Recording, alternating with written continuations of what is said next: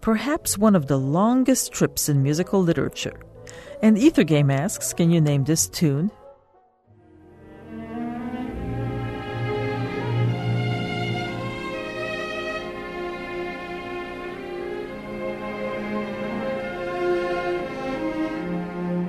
This composer had many over-the-top ideas about how opera should be performed.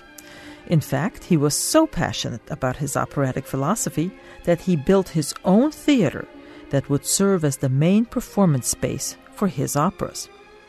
The theater opened in 1876 and still remains one of the world's most prestigious opera houses. You can find the answer on Ether Game Tuesday evenings at 8. For more musical fun and frustration, check our website at wfiu.org/ethergame.